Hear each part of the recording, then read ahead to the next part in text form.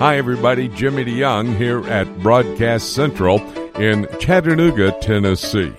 And we're so glad that you could join us. If you can give us 90 minutes now, we'll go around the world. And I mean around the world. We're going to Sweden in just a moment, where Ken Timmerman is. He's on a writing project, a brand new book coming out before the next election. And he's there writing, but he's also watching geopolitical activities around the world to be able to comment on that when he comes to our broadcast table. We're here in Chattanooga, having just finished 9 television programs. We produced those in 3 days at the John Ankerberg Studios here in Chattanooga.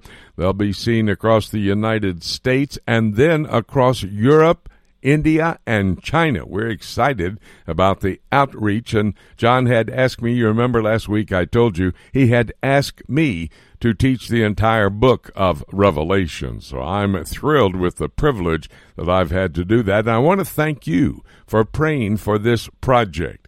We've finished the production now to post-production, and that's where they kind of make us look like we know what we're doing. And I'm looking forward to seeing the final product. We'll tell you when it'll be aired, let you know so you can promote it and be able to watch it as well.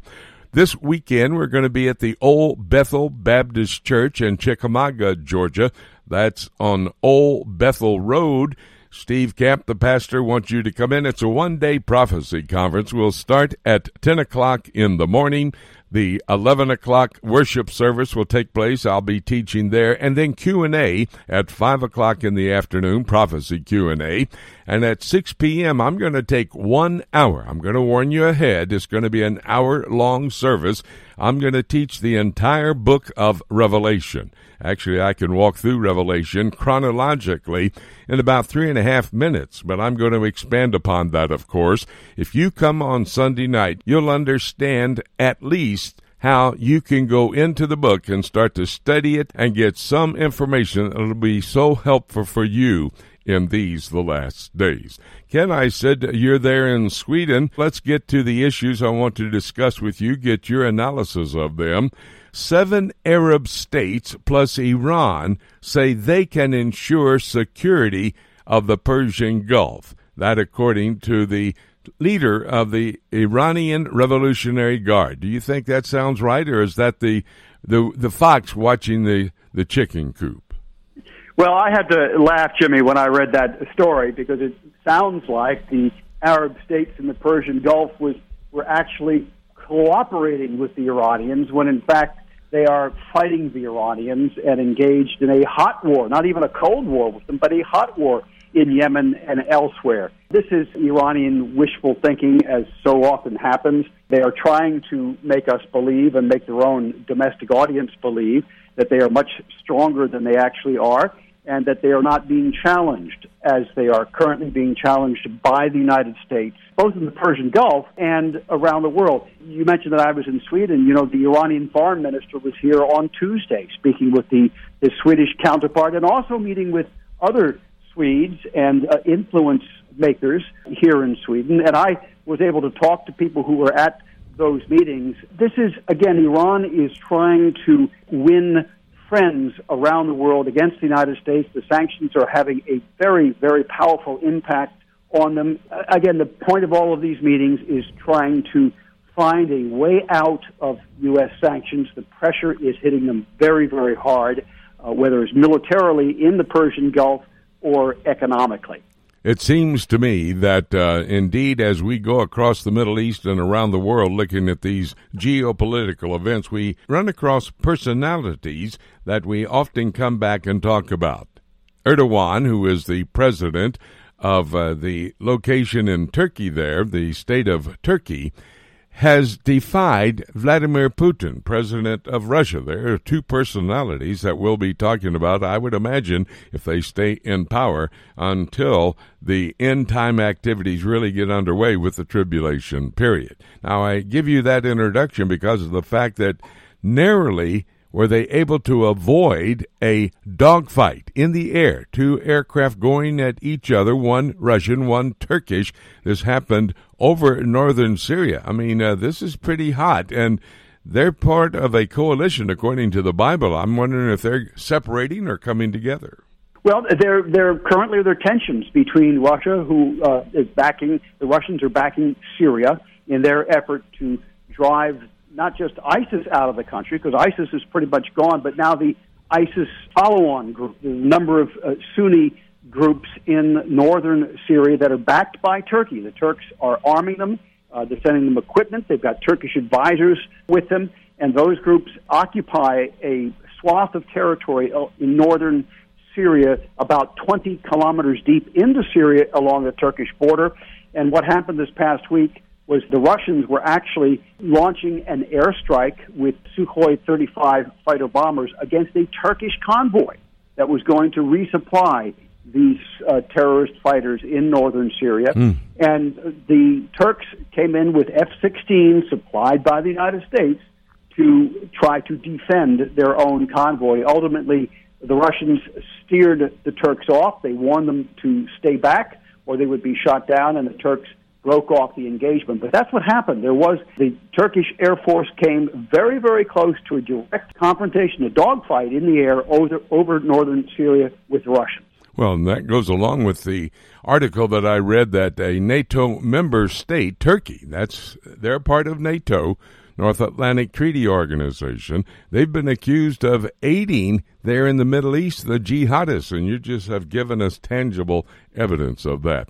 Talk to me about Iran. Iran, of course, has the opportunity of having the Shiite fighters. They're aligned together there in Iraq, and Iraq has become somewhat of a threat to Israel.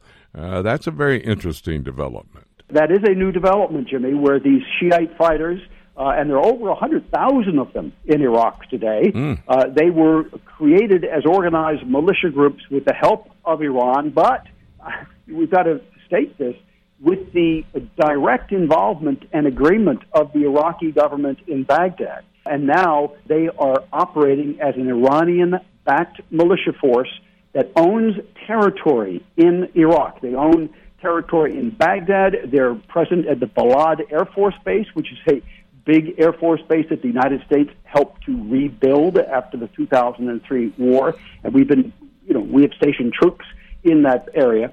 And these Iranian militia groups, Iranian-backed militia groups, have ballistic missiles that are pointed at Israel. The Israelis have repeatedly stated publicly that they should get rid of those missiles. And since they have not done that, the Israelis have hit them. There have been airstrikes by Israeli Air Force jets against these targets in Iraq. This has created some furor in Iraq and threats by the militia groups themselves, who are run by members of parliament in the Iraqi parliament. I mean, it's really quite extraordinary to see the extent of the Iranian influence inside the Iraqi governing structures. So there's an increasing conflict building up there, increasing tension between Israel itself and these Iranian-backed Iraqi militias. Well, and these Iranian-backed militias are accusing the United States of allowing the Israeli aircraft to come into airspace over Iraq and go after some of those bases you were just telling us about.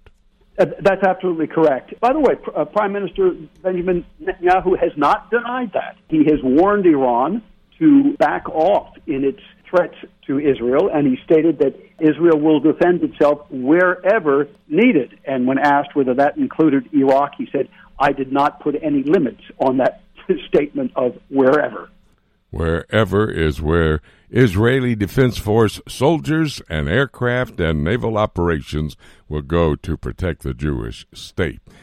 The Iranian president has made a very interesting statement. He said, no use in talking with the United States. It's useless. He did this while he was at a service where they were unveiling a missile defense system that they say is better than any in the world. What do you know? Well, better than any in the world, I would, of course, be very doubtful about. But very important that they are claiming to have made a system similar to the S-300 missile. Well, why would Iran need to do this if Russia were supplying them all of the air defense missiles that they needed? And I believe that the Russians have backed off in some of the support that they've given Iran in those missile defense systems. Apparently, they have not delivered the S-400, the more modern version of this missile, and so the Iranians themselves are now trying to produce larger numbers of the inferior S-300. Just a moment, if you will, Ken. Russia is saying they're ready to help fund the Palestinians to some extent, focused basically on their industrial zone. That does not sound good for Israel. Well, I'm not so certain about that. The Palestinians need to have an economic outlet. They depend a lot on Israel for work. There's high unemployment in the Palestinian areas. This particular zone would be in Nablus, in Judea and Samaria. It would eventually give employment to Palestinians making inoffensive light industrial goods. I'm wondering, however, how much financial wherewithal the Russians actually have to do this. They're strapped themselves in fighting foreign wars in Syria and in Ukraine. They still occupy, by the way, parts of northern Georgia. So I would just be a little bit querulous about the amount of money the Russians have at their disposal to be able to fund these industrial zones inside the Palestinian territories. You see why I have Ken Timmerman on this broadcast, folks. I thought this was a pretty bad situation. Ken really made an analysis that this would be assisting the Palestinian people and, to some extent, helpful for the Israelis. Ken, you're very knowledgeable. You're very wise. I appreciate so much your understanding of all of these geopolitical activities and helping us to understand them as well. Hey, we're going to be praying for you as you do your writing project, and we'll talk again next week. Thank you so much, Jimmy. God bless. We're going to take a break. When we come back, a Middle East news update. David Dolan is standing by. It's all ahead right here on Prophecy Today.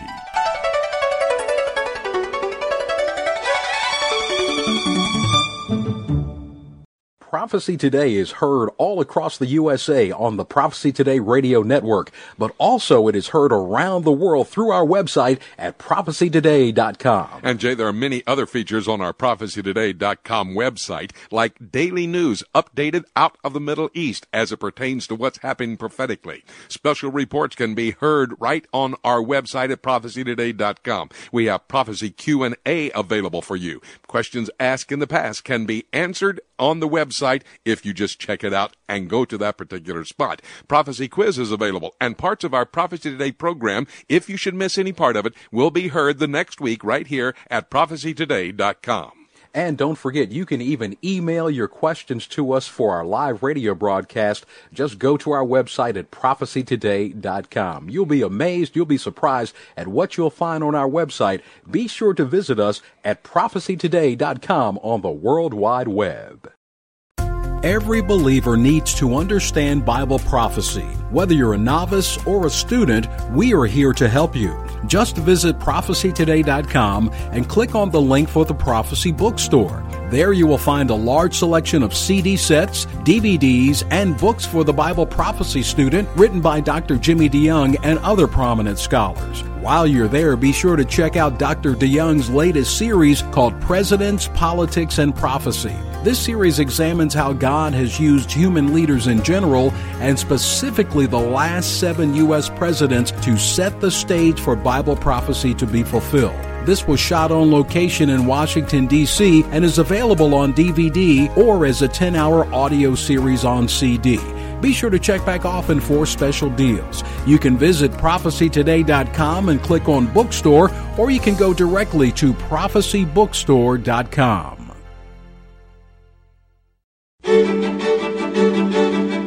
Welcome back to Prophecy Today. I'm Jimmy DeYoung. We're here at Broadcast Central this week in Chattanooga, Tennessee. Remember, we have just concluded 3 days of production with John Ankerberg. There at the studio, we did 8 programs that helped me have an opportunity, a platform, to teach the entire book of Revelation. They're in post-production now. They'll make us look like we knew what we were doing. That's great. I love when the post-production is completed, because then I can say, well, all right, not bad. That's what we're hoping and praying for. You pray for the guys at the Ankerberg organization as they do the post-production on 8 programs taking the entire book of Revelation and going through it. One of them, I walk through the entire book. One of the broadcasts, I go from Revelation chapter 1 through chapter 22. That's the very first one. We lay it out in an overall view from the book of Revelation, so then we can go back, and that would be the skeleton, and we put the meat on the bones as we go through it. By the way, that's what I'm going to do on Sunday night over at Old Bethel Baptist Church in Chickamauga, Georgia. Come and join us.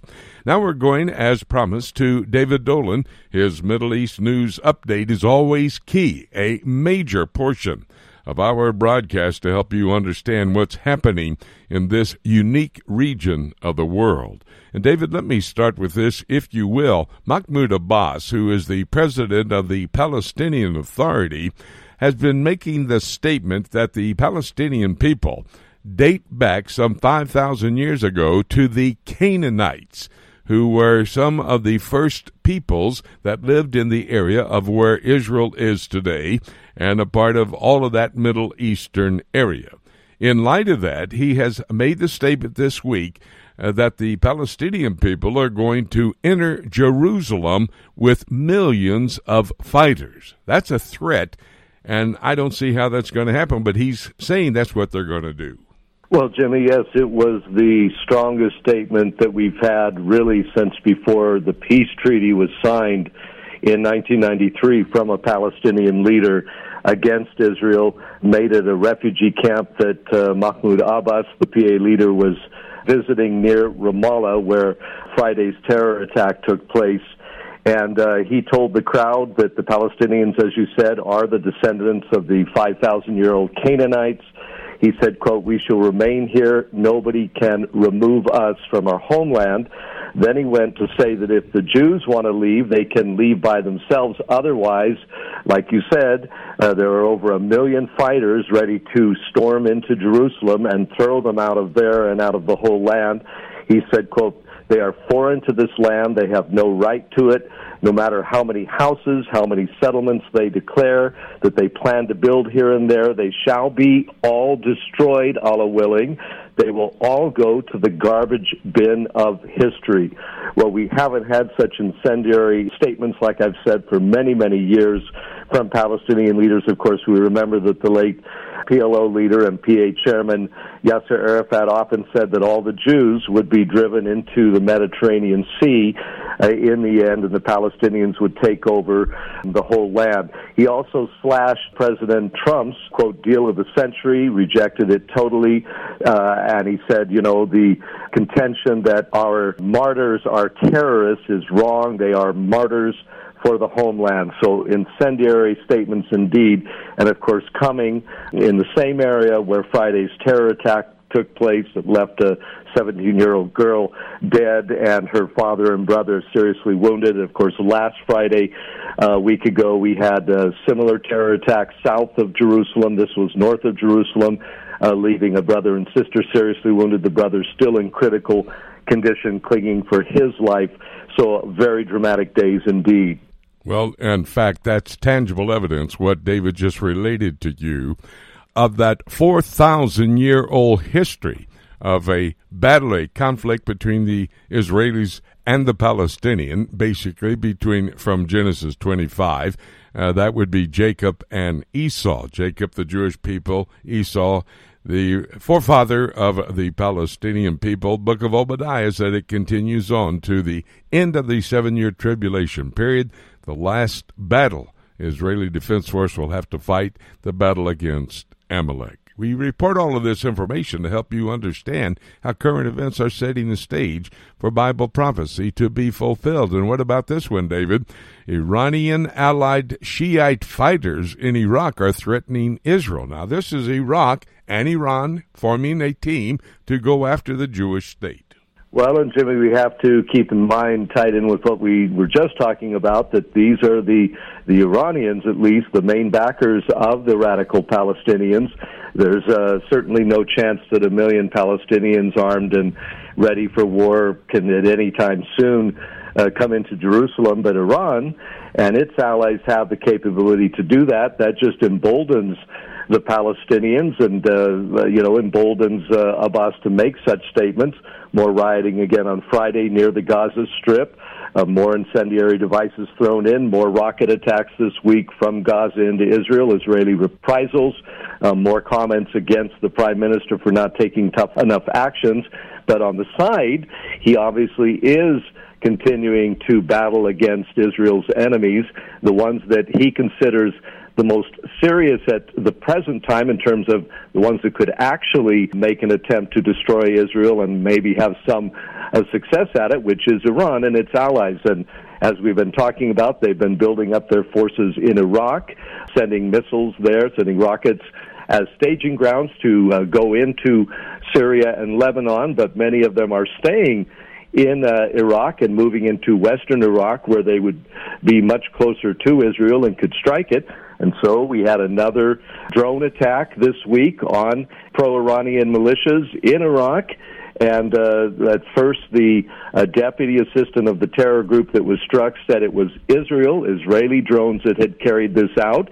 Then the leader said, well, we're not so quick to know that it's Israel, but it's certainly America and its allies that are behind this, again hinting that maybe Saudi Arabia might also be involved. And, Jimmy, it really could be that Israel is not alone doing this, that the Saudis from the south are doing it as well. They were struck, the Saudis again this week, by Houthi rebels. We had an American drone shot down by the Houthi rebels in Yemen this week. So all sorts of things going on. The situation all around definitely heating up, but the center of it is, of course, Jerusalem, Al-Quds, as the Arabs called it. And again, the Palestinians aren't doing this alone. They're doing it with the backing of Iran and probably the encouragement of Iran. And so Netanyahu doing whatever he can to reduce their forces, but a very, very serious situation indeed.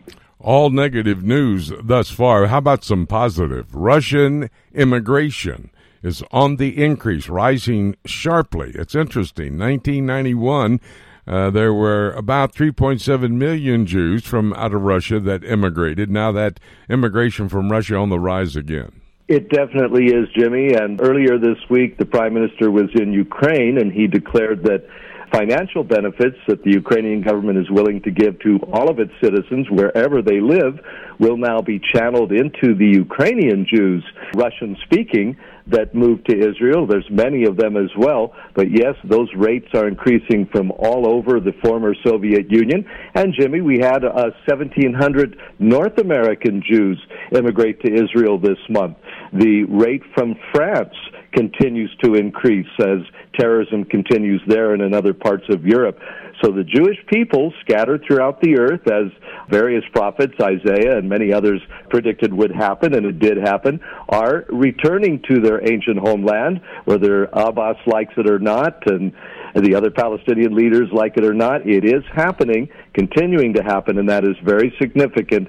So as they declare Israel's destruction, Israel continues to grow and to become stronger in these days. Well, one final question I want to ask you, and it's about Donald Trump. He's promoting a claim that the Jewish Israelis love him like he was the king of Israel and the second coming of God. A very, very braggadocious statement. I think he was simply quoting somebody else, but to promote that, it sounds pretty braggadocious from our president. Well, it does, and it created all sorts of responses in Israel, some positive and some negative. But whether we get into the Messianic realm or not, the polls do show in Israel that he is an extremely popular president of the United States in terms of how Israelis view him. And, of course, he moved the embassy to Jerusalem and did some other things. He's certainly not the Messiah. That's clear, and that statement did seem to many to go over the top. But he is very beloved in Israel because of his support for the Jewish state. And as we come to this showdown, apparently, with Israel's enemies, or so it seems, in maybe the coming days, they certainly appreciate his support. His statements, though, seem to, not only on this realm, but in others, go a little over the top. Absolutely. David Dolan, the man who covers the Middle East, he's done it for over 35 years. He's doing it now for us. We so appreciate his input as we think about what's happening in this key region of the world. David, thank you so much, my good friend. We'll have another conversation next week. You're welcome, Jimmy, and God bless you. We're going to take a break. When we come back, Winky Madad is going to be helping us to understand what is BDS. You may not know. Stay tuned. You'll find out from Winky Madad. It's all ahead right here on Prophecy Today.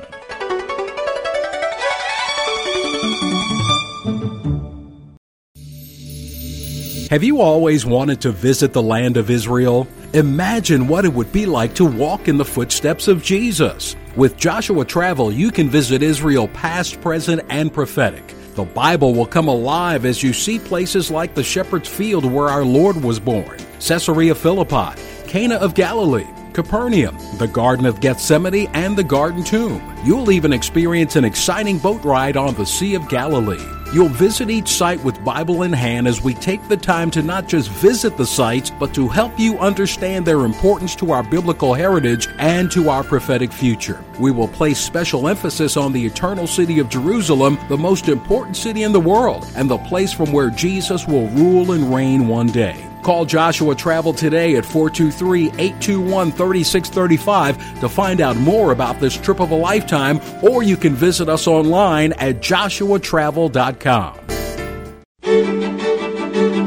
Welcome back to Prophecy Today. I'm Jimmy DeYoung, right here at Broadcast Central in Chattanooga, Tennessee. The reason for that, we're not going to travel very far after the broadcast. We're going to be in Chickamauga, Georgia, the Old Bethel Baptist Church located on Old Bethel Road. Love to have you come and join us as we study the Word of God. And I can guarantee you, if you come and listen to my teaching of the book of Revelation, you're going to understand at least how you should approach your study of the book of Revelation. Old Bethel Baptist Church in Chickamauga, Georgia. Well, we're going right now, as promised, to Winky Madad. We're going to be talking about an issue that has really brought a lot of attention to two members of the United States Congress, one from Minnesota, the other from Michigan, Representative Omar from Minnesota, Representative Tlaib from Michigan.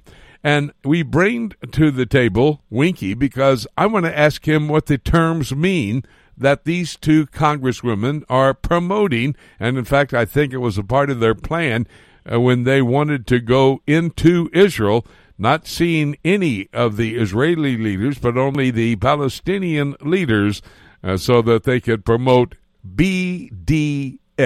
Now, there's a three-letter term that we need to have defined. Winky, what does BDS stand for? What does it mean? Jimmy, back in about 2001, there was a conference in Durban, South Africa, in which many of the most radical and extremist elements, both within the Arab world and their supporters among the progressives and liberals in the general politicking atmosphere, sought a new tactic which would compare Israel to South Africa under the apartheid regime. And at that time, BDS came to mean boycott, disinvestment, and sanctions. In other words, boycott, do not buy anything from Israel, even though it probably could solve all your economic problems or even save your life, medical and scientific advancements. Disinvestment, all sorts of organizations, universities, pension funds, etc., if they have some money in anything to do with Israel's economic development, which is skyrocketing out of the world, they should take the money away. In other words, Jimmy, they're basically trying to punish a lot of little people, whether it's various professional organizations or even city pension funds, to take away the possibility of earning some good money for a political cause maybe the people who have invested don't even know about. And the third point is sanctions, trying to place punishment by isolating Israel or political figures or stopping things from coming in of that nature. Or, as you're probably well aware, our wine grown out here in Judea and Samaria should be sanctioned, should be denied free market possibility of being bought.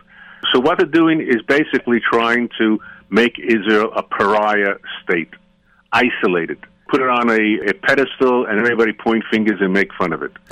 Now, that is a worthy cause, perhaps, for China, for North Korea, Saudi Arabia maybe, if you don't like chopping off heads and arms and hands. But somehow everybody in the liberal world is only aiming at Israel. And since it's an open country, you can come in and see that we're not really as bad as what's going on. And the whole issue of Judea, Samaria, and the so-called occupation is one because of Arab violence and refusal to negotiate. It's their responsibility to end it, not ours. We were attacked in 1967 and even before. So that's a brief summary of what BDS is. Now, has it been effective? Has it been successful on the Jewish state? And has it been harmful? It's been unsuccessful, Jimmy, economically speaking. It has been successful, for example, in certain entertainment events where singers, mainly rock groups and other people, have declined to come.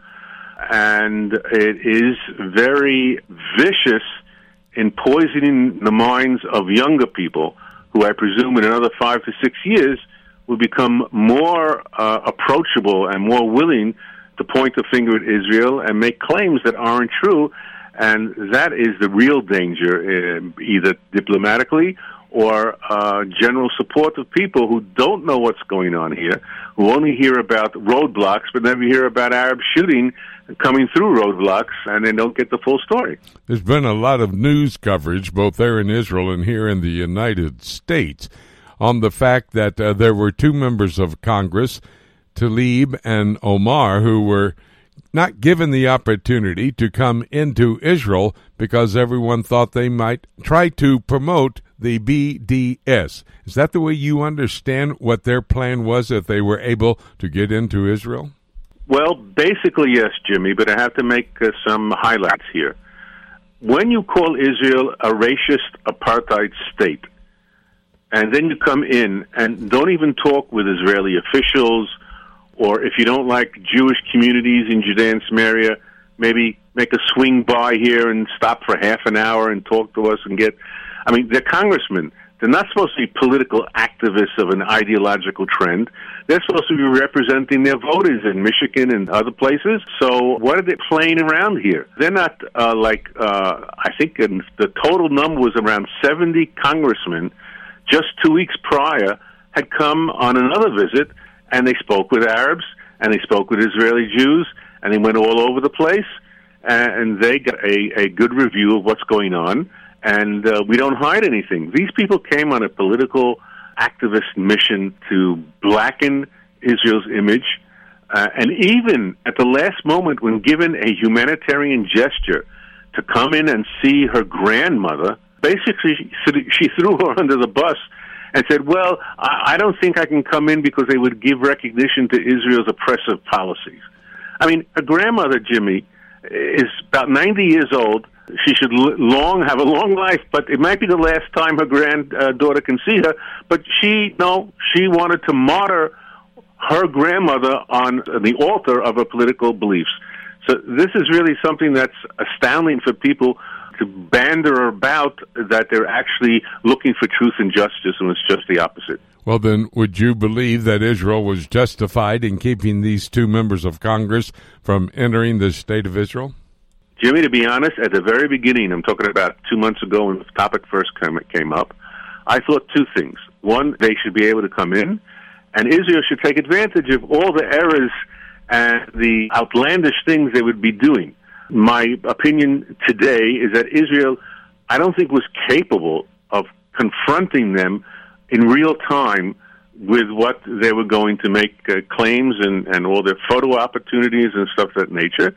And secondly, I didn't realize that the whole trip was being planned and facilitated by Hanan Ashrawi's NGO called Miftach, if anybody wants to Google it, who has promoted BDS, terror, anti-Semitism, and other negative images of Israel and its Jews.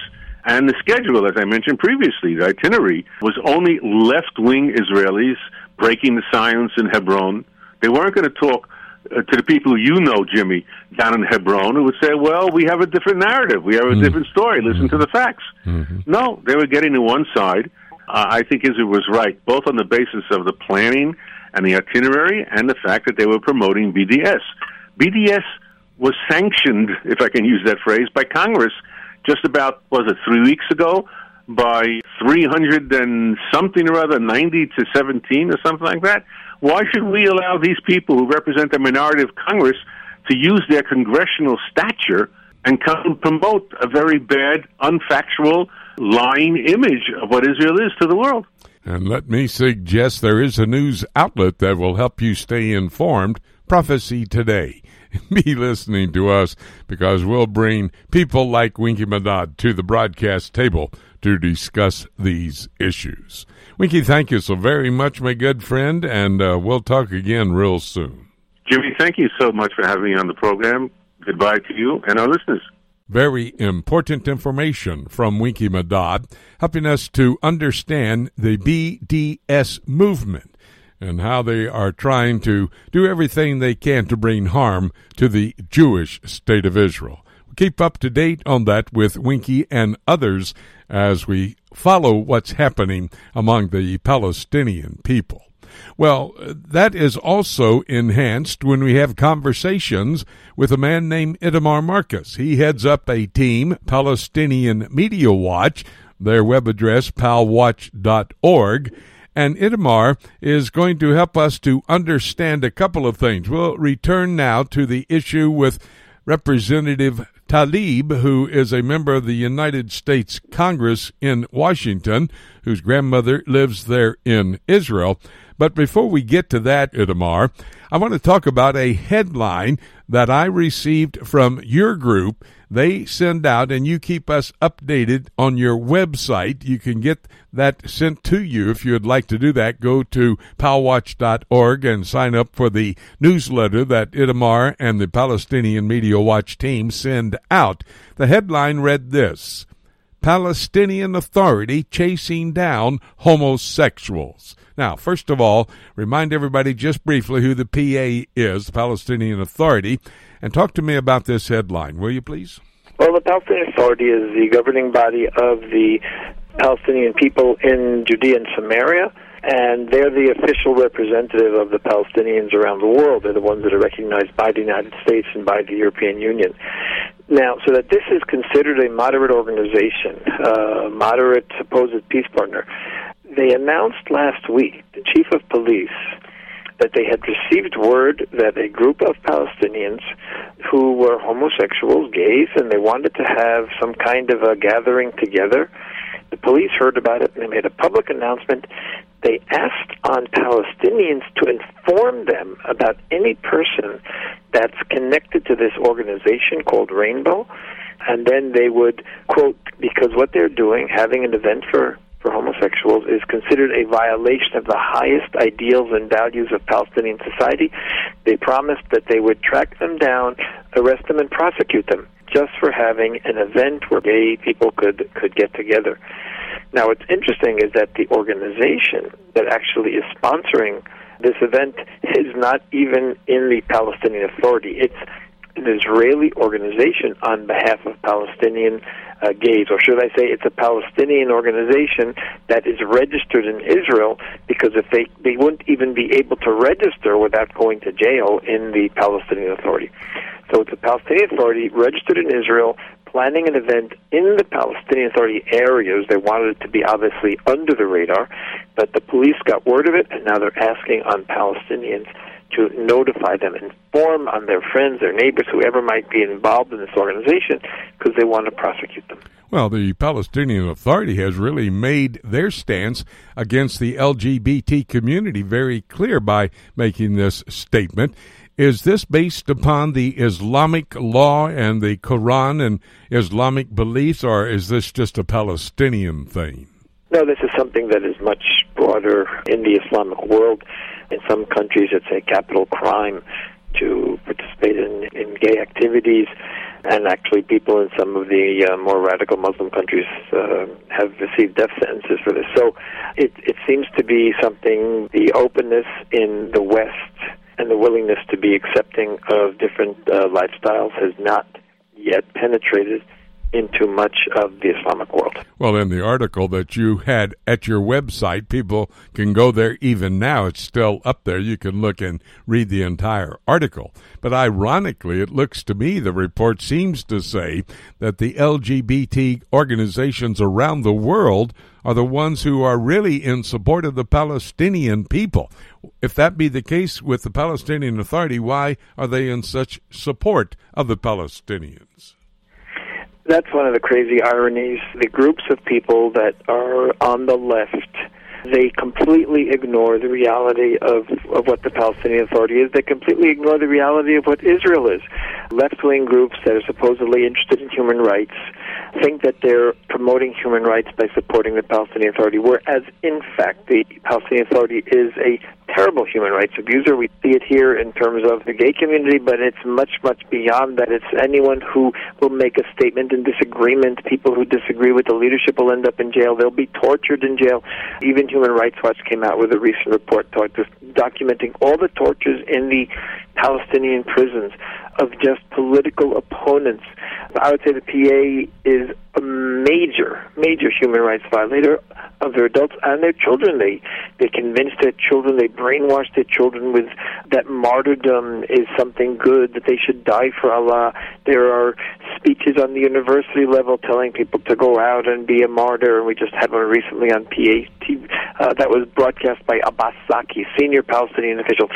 So the irony is, and we pointed this out in terms of the gay community, the irony is the Palestinians have succeeded in blinding, literally blinding, the human rights community around the world, the liberal community around the world, that they are, in fact, the victims. They should be supported, whereas, in fact, in all of these areas, Israel is one of the leaders in the world in human rights in all of these categories that I mentioned, in terms of treating its own people, in terms of treating visitors, in terms of helping others around the world. And the radical left somehow has adopted the Palestinians blindly without regard to the facts. Well, we'll leave that issue right there. I want to cover again Representative Tlaib, a congresswoman from the state of Michigan, wanted to come in with a congresswoman from over in Minnesota, Omar. They wanted to go into Israel and basically attack the Jewish state. They were stopped from doing that, and then the Israeli government decided she could come in under humanitarian requirements to be allowed to see her grandmother. She shut that down. And then when she was doing a press conference the other day, she attacked the wall that has been built around the Palestinian area. Now, that's quite interesting. She would attack that wall.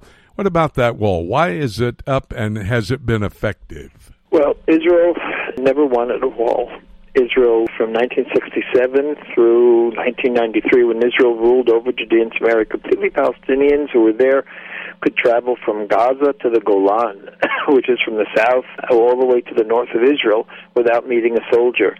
Unfortunately, once the Palestinian Authority was established in 1994, and the Palestinian Authority was very supportive of terror, suicide terror started a couple of years later, and then there was a terrible suicide terror wave. Israel was forced to build a wall. We decided to build the wall in June 2002. This was after 31 suicide bombings in 2001, 35 more in 2002, and in June alone, in the first few weeks before this, there had been 4 more suicide bombing attacks. So Israel was suffering. Hundreds of people had been killed. We then went and we built the wall, and the wall put an end to suicide terror. And it's not just Israel that's saying it. We have an interview with Ramadan Salah, who's the head of the Palestinian Islamic Jihad, and they were very active in suicide terror. And he said that suicide operations, I'm quoting now, he said, there's still an option which exists, but there's a separation wall, and if it did not exist, the situation would be different. The separation wall, Israel's security barrier, makes it impossible for them to do suicide bombings. That's what he said.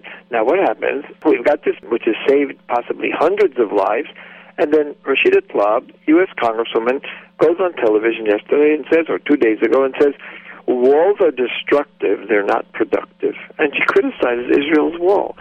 How can you criticize something that has saved hundreds of people's lives?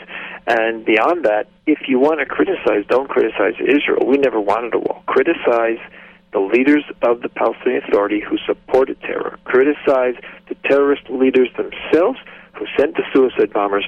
They're the ones who caused Israel to be forced to build that wall. Well, and knowing what the wall's purpose is, sounds to me like Representative Tlaib is standing up and supporting Palestinian terrorism.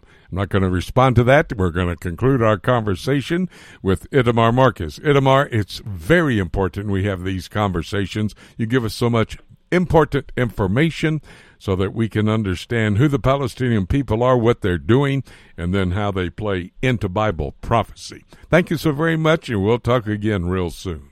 Okay, great talking to you. Bye.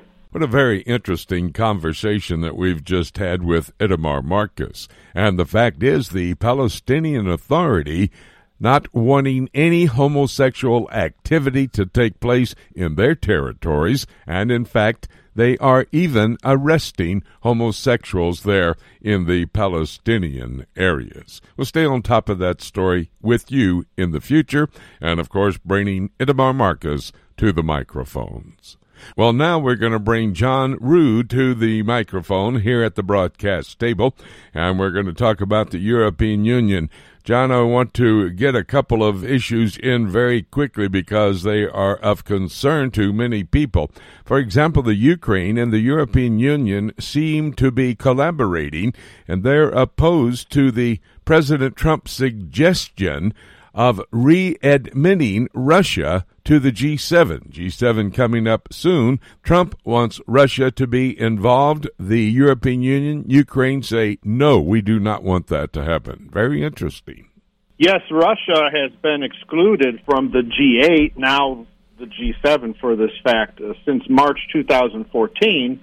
That's since the Russian occupation of Crimea. President Trump has tossed around the idea that it would be time or appropriate for Russia to rejoin. And as you mentioned, not just Ukraine, but as far as I can see, all of the G7 representation except the United States would not be pleased with such a decision. So it does look that coming into the G7 meeting in Biarritz, France, that President Trump is certainly keeping the EU alert and being able to communicate some of the interests and desires from the United States. Quite interesting to me. In the end times, Russia will be a major player. The European Union, which is, I believe, the infrastructure for the revived Roman Empire, they'll be that other major world player. And this is probably in the making or falling apart one way or the other with this type of objection. Talk to me about the president of France, Macron, who is poised to defend Iran as Trump's war of words just seem to rumble on. Well, President Macron is going to be hosting, so to speak, the G7 conference in France. He's been strengthening some of the ties with Iran, with their leader, Rouhani. They have been in contact personally. They're exchanging diplomats. They're making a strong stand. Really, communication is that the EU is not ready to take a hard line on Iran. As we see, it's been around the issue for some months. Europe has just dug in against President Trump's maximum pressure campaign on Iran. And so, since the Iran nuclear deal has been broken, they have tried very hard, the Europe 3, France, Germany, and Britain, and they have created the side system for bartering bases that would circumvent the decisions that were made. And so now there's actually a big concentration that Europe is taking a stand that they will not turn on Iran. John, it looks like there may well be a naval showdown, especially in the area of the Persian Gulf, because the Royal Navy from Great Britain is watching Iran very closely. They may join that alignment that is being formed by the United States to shut down Iran in that area. Yes, the UK has, in a sense, expressed agreement with the USA coalition, but they said basically, we're just participating, we won't be taking orders. So right now, the United Kingdom is the EU arm working for protecting the shipping in the Persian Gulf, And so they have sent another destroyer into the area. The idea was for the first one to leave first and then be replaced. Now, for a certain amount of time, they're going to keep both destroyers in the area. The British military has had some challenges since the fall of the Soviet Union in 1991. The size of the British military is essentially cut in half.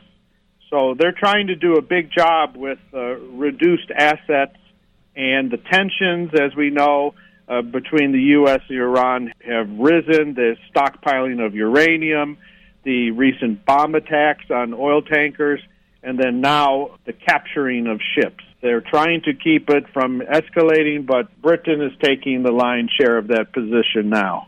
As I mentioned a few moments ago, I believe that the infrastructure for the revived Roman Empire is the European Union today. And there's going to be a relationship in the future, especially that 7-year period of time called the Tribulation, between the revived Roman Empire and the Jewish state of Israel.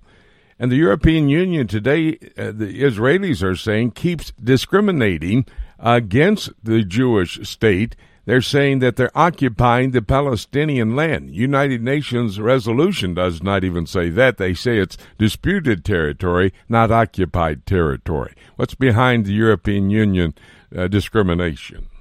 You know, this is one of the biggest questions for decades. Why is the European Union so consistently anti-Israeli?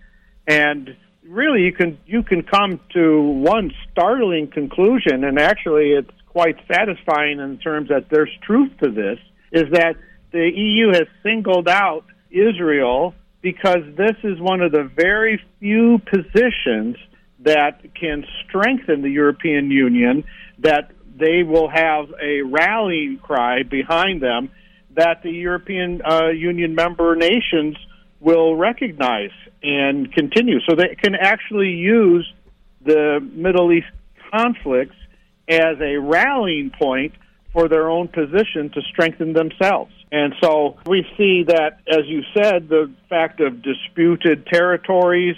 You know, Jordan had never actually been recognized as sovereign, having sovereignty over Judea and Samaria. You legally cannot really come to a strong conclusion that Israel is an occupying power, as you've noted. There's lots of bias in the European Union. Someone had checked the European Commission's website, did a search on military occupation, and it turns out there are 30 times more references to Israel in terms of a military occupation than Turkey, who had occupied northern Cyprus. So it's a very, very one-sided issue, and the EU, which is so divided, has found that this is a point that they can rally together, actually taking an anti-Israeli stand. That's the voice of John Rood. He's a very important member of our broadcast team. We must have these reports about the European Union, understanding what they're doing, because it does play in the political, into the prophetic scenario found in God's Word. John, thank you so very much. We'll have another conversation next week. Absolutely.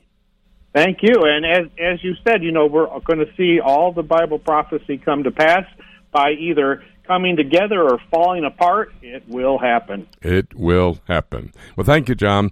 We're going to have to take a break right now. And after the break, we're going to have one more conversation.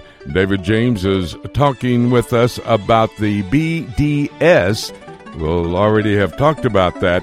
We'll see what the view of the Christian should be. That's all ahead right here on Prophecy Today.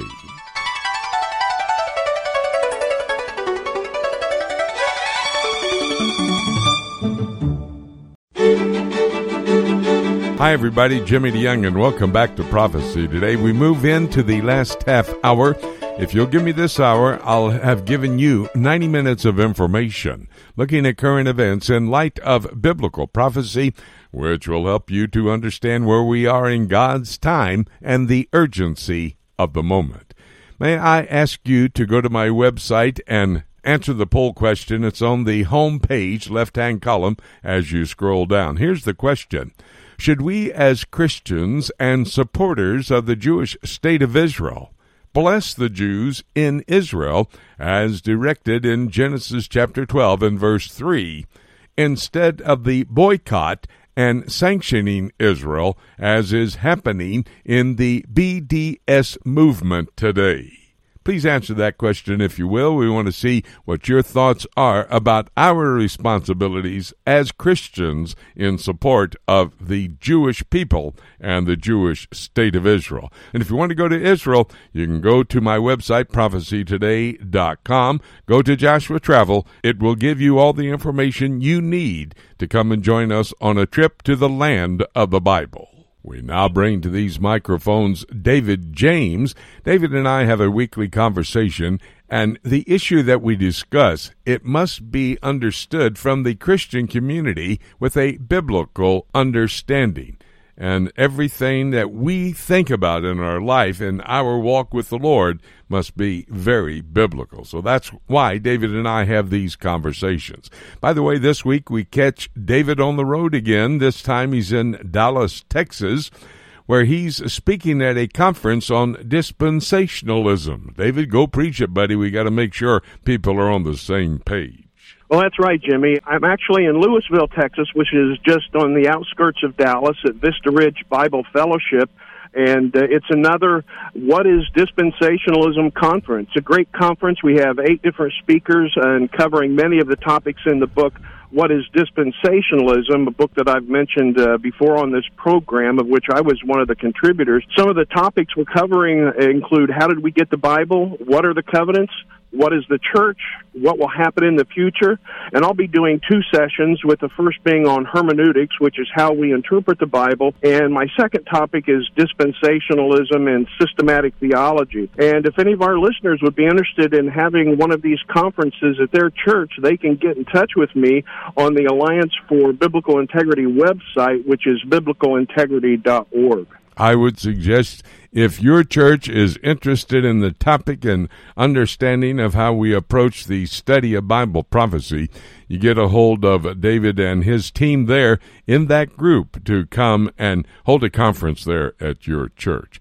Well, David, before we get to our main topic, I also want to talk about an email that we received this week from a listener who was upset by the recent comments made by Mike Gendron here on the broadcast about Roman Catholicism.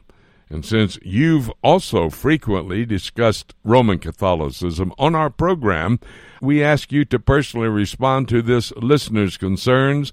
Did you think it worked out well, or how did it go? Well, it didn't turn out as good as I had hoped, and sometimes this happens, and we always try to respond graciously to every email we receive, whether they agree with us or not. And I would say this particular email was pretty harsh compared to most. The listener wrote, "I'm outraged that this week's radio show would endorse and have on its station a person who attacked the Catholic Church," and he was referring to Mike. And this listener went on to say, "I would expect this is not part of the goals of Prophecy Today. This guest selectively attacked the Catholic Church with blasphemy against the Catholic Church. Why can't we support each other rather than tearing us apart? Regardless, I'm appalled Prophecy Today would have such a person on its program." So I kindly responded to him and shared with him that all of us who are part of Prophecy Today would agree with Mike's views concerning the Catholic Church, and I kindly suggested that he read a book by a former Catholic called The Gospel According to Rome by James McCarthy, which is a book actually I would recommend to all our listeners. And the reason we discuss any of the topics we do is to provide important information to our listeners each week, and by far most of the time we get positive feedback, but we're happy to hear from our listeners positively or negatively. Yes, absolutely. Send us those emails. We want to know what you're thinking about. Then we can use the broadcast again to respond to what your thoughts are and what the truth is from God's Word. Earlier in the program today, David, I was talking with Winky Madad about the BDS movement in connection with the 2 Muslim women who are members of the United States Congress, the House of Representatives, whose trips to Israel were recently canceled. This actually ties right into an article that you sent me a few days ago about an open letter from a professor at Edinburgh University in Scotland. And he had written this letter to the students of that school because of their vote to stand against Israel. Talk to me about the letter. Well, I was able to listen to the segment you did with Winky Madad, and I thought it was very interesting and actually completely in line with things that I've been seeing for years as I've also studied this issue. And I was alerted to the article about this open letter to the Edinburgh University student body through a Facebook post and a blog that was dated just a few days ago. So when I sent it to you, I thought it was a very recent news. And then as I did further research in getting ready for our discussion today, I found out that this was something that actually happened several years ago, but there are a lot of more recent articles that reference it without giving the date of his letter, so it was a bit confusing trying to figure it all out. But apparently this has been going on at Edinburgh for quite some time. In 2011, the student body voted to boycott Israel over alleged apartheid, something that Winky Madad brought up. Then in 2015, the Student Association scheduled a debate on boycotting Israel the day before Passover, and this was a big issue because there were 50 Jewish students who belonged to that association who wouldn't have been able to participate in the debate because of going home to celebrate Passover with their families. And apparently there was another BDS debate and vote in 2016 by the student body, but this time it was overturned by the Board of Trustees. So this professor that you mentioned wrote this, what I would call almost a scathing letter, a man named Dennis McCowan. He's not Jewish, but he is very much an expert in Mideast affairs. That's an interesting thought and a suggestion to those listening to the broadcast. They might want to get either that book or read more about it on your website as well. By the way, if you missed the conversation I had with Winky Madad, you weren't able to hear it, you can go to our website, prophecytoday.com. Go to PTRN, Prophecy Today Radio Network. We've archived all the conversations that we have this week with all of our broadcast partners, including Winky Madad. I also found it interesting, David, that this professor brought up some of the same things that Winky had to say, as well as other myths and misconceptions about the situation in Israel that many in the United States and around the world actually seem to be accepting as facts. That's right. You know, this was such a well-written letter. I think it would be helpful for our listeners if I just read a few of the more important points he made. He writes, I'm an Edinburgh graduate, M.A. 1975, who studied Persian, Arabic, and Islamic history under two of Britain's great Middle East experts in their day. I later went on to do a Ph.D. at Cambridge and to teach Arabic and Islamic studies at Newcastle University. So I am well informed in Middle Eastern affairs, and I'm shocked and disheartened by the Student Association vote because there is not and never has been a system of apartheid in Israel. Then he went on to say this, I'm not talking about ordinary criticism of Israel. I'm speaking of a hatred that permits itself no boundaries in the lies and myths it pours out. Israel is repeatedly referred to as a Nazi state. In what sense is that true, even as a metaphor? Where are the Israeli concentration camps, the SS, the Nuremberg laws, the final solution? None of these things, nor anything remotely resembling them, exists in Israel. And then he goes on to write, Arabs in Israel can go anywhere they want. They use public transport. They eat in restaurants. They go to swimming pools. They use libraries. They go to cinemas alongside Jews. Israeli hospitals not only treat Jews and Arabs, they also treat Palestinians from Gaza or the West Bank on the same wards in the same operating theaters.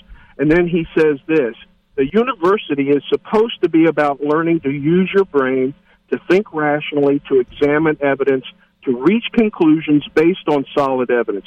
If the best Edinburgh can produce are students who have no idea how to do any of these things, then the future is bleak. That is a very powerful letter, and it's much longer than what I actually read. Well, I love that letter, and it should be read on every college campus around the world, in particular right here in America. Man, that was amazing. David, you also sent me another article that serves to confirm that what happened in Edinburgh University is just one example of growing anti-Semitism throughout all of Europe. as the European Union is about ready to put what would be called warning labels on Jewish-made products.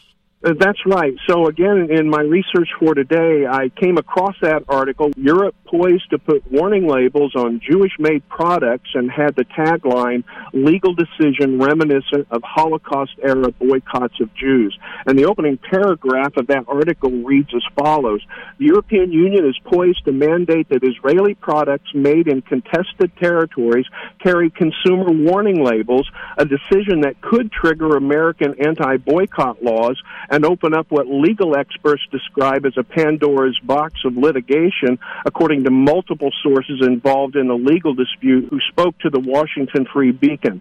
Then the article goes on to say that the Advocate General of the European Court of Justice recently issued a non-binding opinion arguing that EU law requires Israeli-made products to be labeled as coming from settlements and Israeli colonies.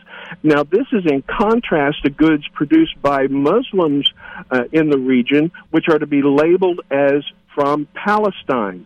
Now, the EU Court's 15-judge panel is set to issue its own binding judgment in the case, so this actually could become law. Now, fortunately, the United States is lagging Europe in this anti-Semitic stance, at least at the highest levels of government, and as Winky Madad mentioned, the House of Representatives just voted down boycott measures against Israel by 398 to 17, with 5 members just voting present. But I would say this, with all the media attention that Ilhan Omar and Rashida Tlaib are getting, things aren't looking good, especially if the Democrats win the presidency in 2020. Absolutely, I agree with that.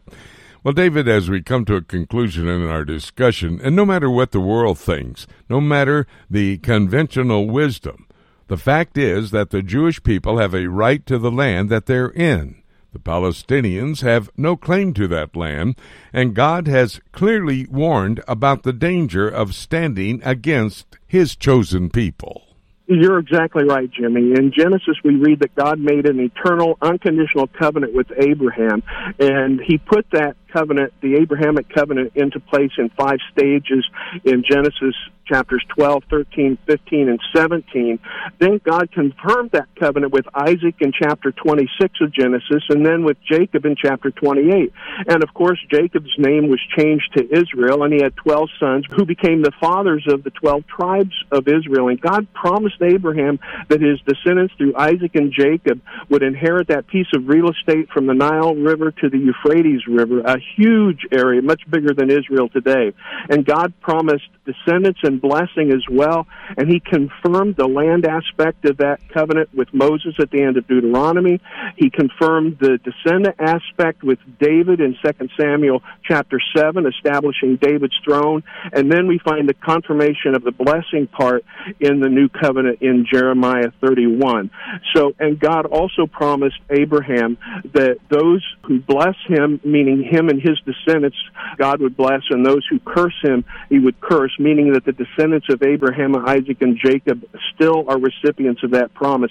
And it's not going to end well for those who set themselves against Israel. And by the way, that's Genesis chapter 12 and verse 3. You know, there was a great list of passages of Scripture that you brought to our attention right there. Folks, if you missed that list, you may want to go back and re-listen to this interview with David. Slow it down so you can write down the references and then study those references. Go to my website, prophecytoday.com, to PTRN, where we've archived not only Winky Madad's interview, but the conversation I've just had with David. Great research, David. Thank you for so much bringing this information to the table. We needed to hear this. Appreciate it. We'll have another conversation next week. Glad to do it, Jimmy. Thanks so much. We're going to take a break. When we come back, I'll open the Bible, we'll take a look at the book, and deal with all the issues we've discussed right here on Prophecy Today.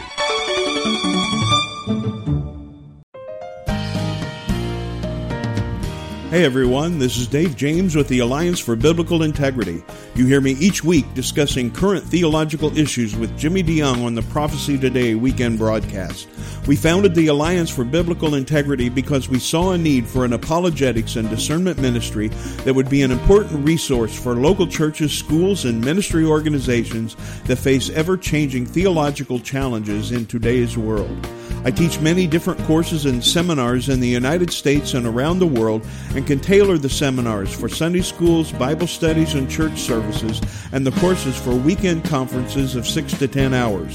For more information, you can go to the ABI website at biblicalintegrity.org. That's one word, biblicalintegrity.org, and click on Courses and Seminars on the main menu. You can also contact me personally through the contact page on the ABI website. I look forward to hearing from you. The book of Revelation is God's final word to man and the timeline of the last days revealed to the Christians. This symbolism-filled example of apocalyptic literature can be difficult to understand, especially when simply reading it from beginning to end. Dr. Jimmy DeYoung's latest book, Revelation, A Chronology, takes a walk through the prophetic book of Revelation in the order that the events will take place, chronologically, sharing insights into its true meaning and doing so in an easy-to-understand and practical way. If you have difficulty understanding the book of Revelation, get your copy of Revelation, A Chronology, and let Dr. Jimmy DeYoung aid you in your understanding of this profound end-times prophecy book that God has preserved in His Scriptures for Christians in the last days. To order your copy of Jimmy DeYoung's Revelation, A Chronology, call us toll-free at 877-674-3298 or visit our website at prophecytoday.com. It's time right now here on Prophecy Today for us to take a look at the book. On Prophecy Today weekend, this week, as usual, we had our broadcast partners with excellent reports. All the details behind the current events happening in our world and from the area of expertise that these partners would be originating their reports from. These men are so knowledgeable, it's key for us to hear what they have to say, because that will help us then to realize where we are in God's time at the end-time scenario that is found in the Bible. We'll give you these reports in a moment, and we'll talk about what they had to say on the broadcast, but then we'll give you a prophetic perspective as well. By the way, I realize that some of you might have to miss some of the reports. That's why we archive these reports on our website. You can listen to them at your own convenience. Go to my website, prophecytoday.com, then go to PTRN, Prophecy Today Radio Network. There you can listen to these reports, and do me a very big favor, if you will.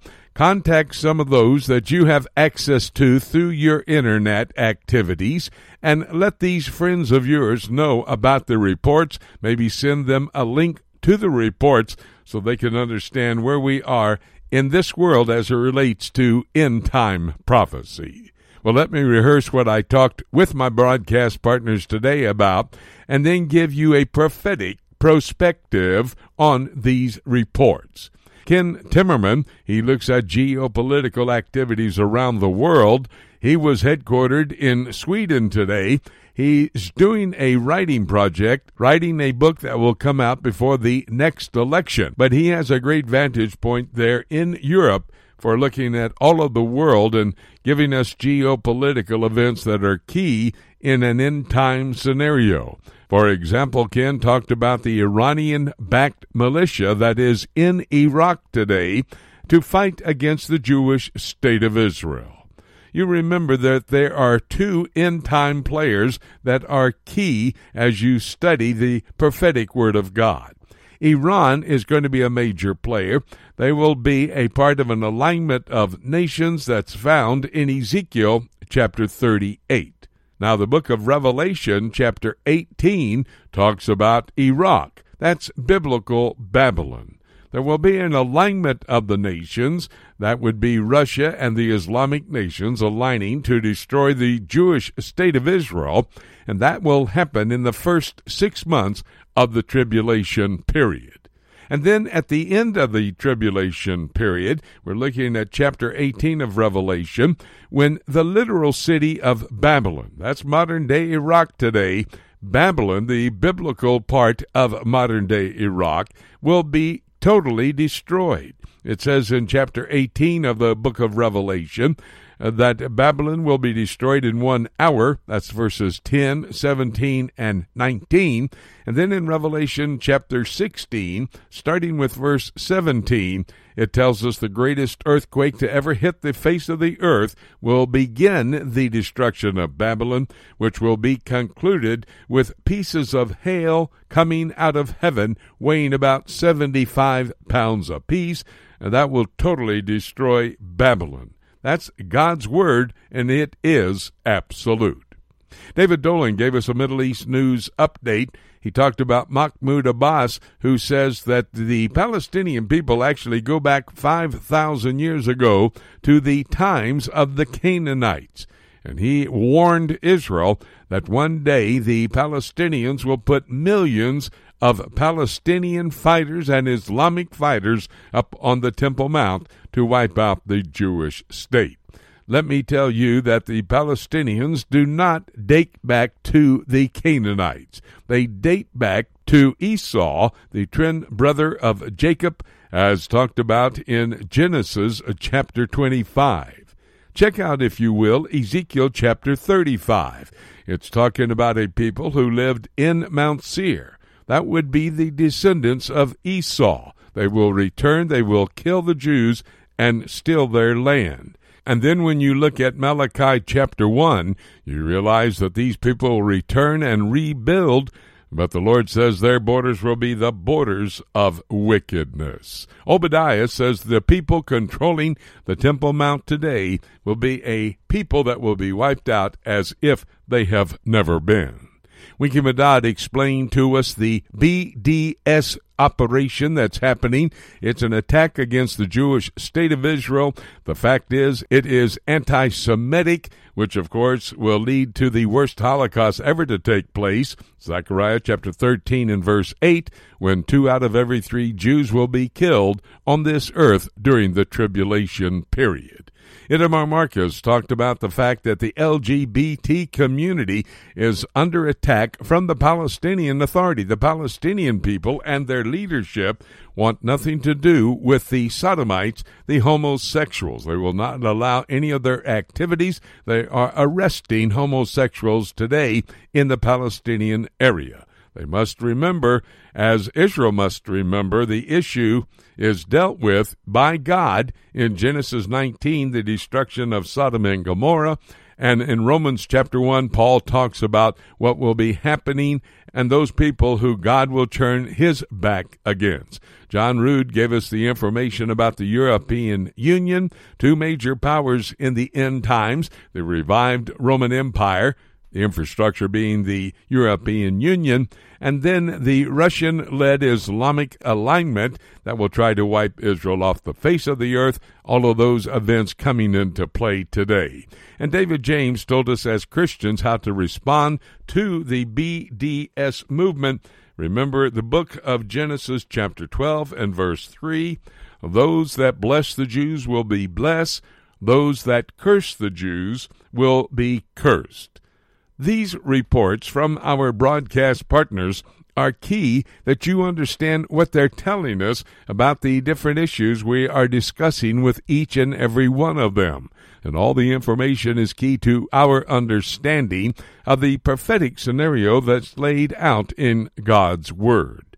Remember, the Bible tells us what will happen, and the next event, according to God's Word, will be the rapture of the church. By the way, there's no prophecy, and none of the prophecies that we talked about today will happen before the rapture. They all happen after the rapture.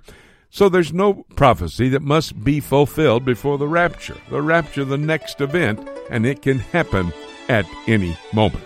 And having said that, there's actually nothing else that I could say except let's keep looking up until. Thank you so much for joining us today. This is Jay Johnson inviting you to join us again next week for more of Prophecy Today.